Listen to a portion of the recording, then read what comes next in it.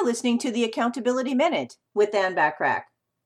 During the course of my many conversations with many initial coaching clients, I found that many of them don't have an ideal client profile actually written down. Not only do you need one written down, but you also must be committed to it. Most people seem to have an idea in their head, or they have a few things perhaps written down, but not a total list of what they really want for an ideal client. I believe that if you're crystal clear about what you want and you focus on it, you will actually attract it. Do you believe that? If you aren't clear about what you really want, how can you communicate this to anyone who might ask you or attract these kinds of people to you?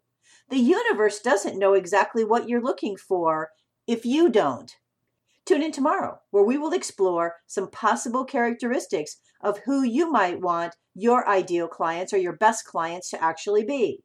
In the meantime, remember to take advantage of the many complimentary business tips and tools when you join the free silver membership at accountabilitycoach.com. Thanks for listening.